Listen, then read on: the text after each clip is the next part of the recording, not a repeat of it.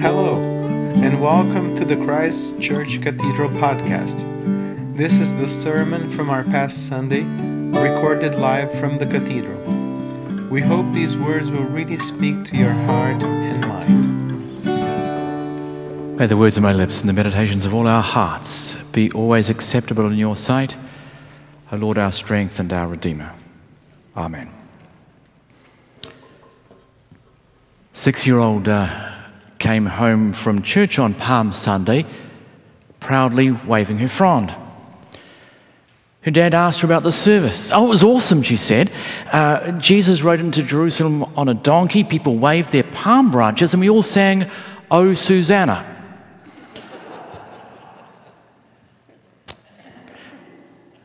Not quite. This is the only Sunday in the church calendar when we listen to not one, but two gospel readings. The Gospel of the Palms and the Gospel of the Passion, which we've just heard. We discover that the shouts of acclamation, "Hosanna, Hosanna," as Jesus enters Jerusalem, change all too quickly to cries of condemnation. Crucify him, crucify him.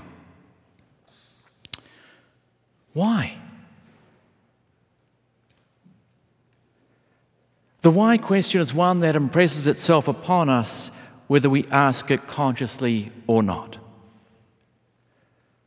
Why do so many kids have to suffer and die in Ukraine? Why do we have to deal with wave after wave of this dreadful pandemic? Why has her cancer returned? Why this spate of hit-and-run accidents in Hamilton claiming the life of a beloved Boris Brott? Why? When we don't understand what is going on, when we're at our wits' end, when it seems as though our life is in tatters, we can find ourselves crying out to the universe and beyond, why? Perhaps it's born of a need to find meaning when there seems to be no meaning. We hope that by finding an answer, we won't feel quite so overwhelmed by the events over which, at the end of the day, we have little or no control. Why? Today we enter Holy Week, the most intense week in the church calendar. What transpires in these next 8 days lies at the very heart of our Christian faith.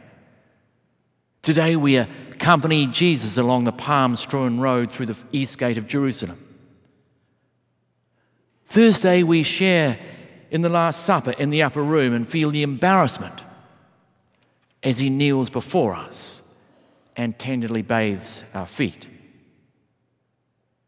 We then watch with horror as he's betrayed by Judas, condemned in a rigged trial, denied by Peter, and then whipped and beaten.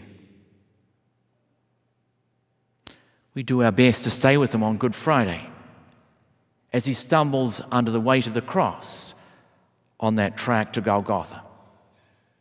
We hide our faces as we stare at his naked and contorted body expiring on a cross on a lonely hill outside Jerusalem. And then, praise God, we get the report that the stone-cold tomb is empty, that Jesus is risen, he's alive. This is the journey that you and I travel together during this week, the central week in our Christian faith, Holy Week. Perhaps it's a week when you too find yourselves asking, why? Why did Jesus have to go through all of this? Why all the abuse and mocking? Why did the disciples abandon him? Why did he have to die such a grisly and humiliating death? Why? Well, if you're asking that question, you're not alone. It's a question that has exercised the best minds of the Christian church for 2,000 years. Why? Well, you may have come across some of the responses to the why of Jesus' death. Jesus died as a substitute or a personal representative for us to satisfy God's requirement for holiness. Jesus died to pay the penalty for sin. Jesus died to set us the ultimate example of a good life. Jesus died to secure victory over the cosmic forces of darkness. Answers to the why question. Why did he have to die? Well, while each response may contain some aspect of the truth, none of them gives the complete picture. And so we can be left feeling hanging.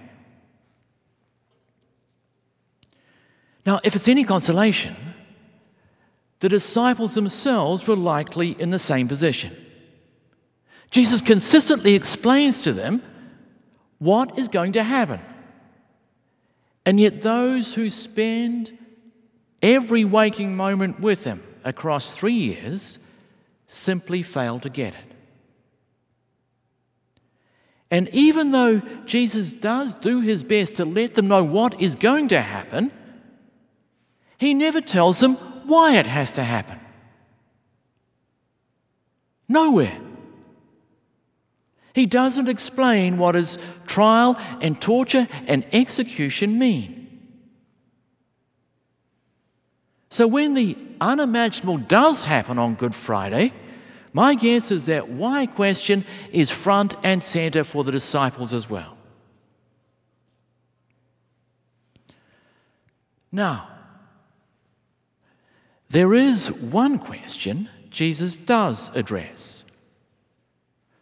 Perhaps it wasn't a question that the disciples were yet at the stage of asking. Jesus still answers it for them anyway. Now, on Maundy Thursday, we'll be commemorating and reenacting Jesus' Last Supper with his disciples. During the course of that dinner, Jesus takes a loaf of bread. He gives thanks, he breaks the loaf, and then he offers it to them, saying, "This is my body, which is given for you." Similarly, with a cup of wine, he says, "This is the cup that is poured out for you, which is the new covenant." Did you hear those two words? For you. For whom? Yeah, Madge. And it's for Judas, who betrays him. It's for Peter, who denies him. It's for all of those who are with him and who abandon him. And yet, 2,000 years later, it's also for you and for me. And that makes all the difference. Sure, Jesus may not answer the why question. He may not tell us exactly what his death means, but the question he does answer is the for whom question. As all of our questions, all of our doubt and confusion about this week, there comes this shocking promise that his humiliation, his torture, his death is for us. Jesus suffers and dies for us, that we might come to share in his light and his love. And more, Jesus didn't have to do this. He does it willingly. Luke makes this abundantly clear. Jesus' life wasn't snatched from him as in some tragic accident. No one takes it from him. As we read in John, Jesus has received power from his Father to lay down his life of his own accord and power to take it up again. And so we hear him in this morning's gospel reading from Luke, crying out from the cross in that loud voice, "Father, into your hands I commend my spirit."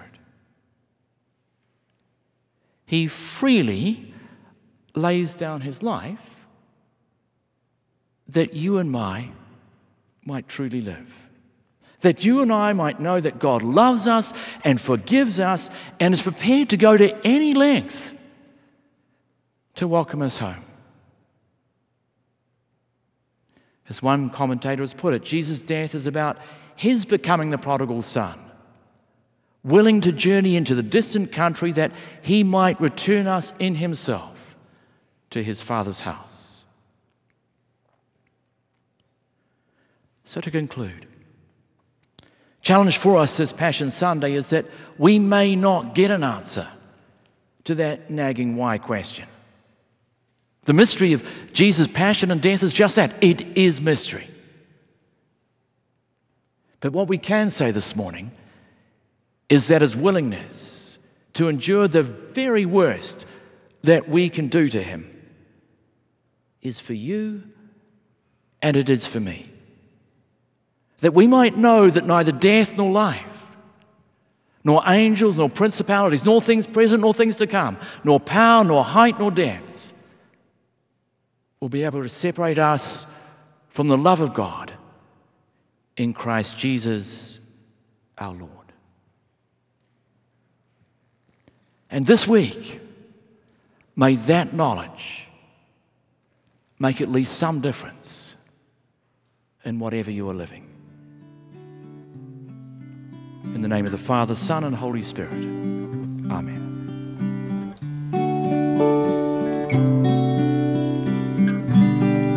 Thanks for listening. This podcast is a production of Christ Church Cathedral. Audio editing and original theme by Eduardo Farias. We hope you join us again soon. Have a blessed day.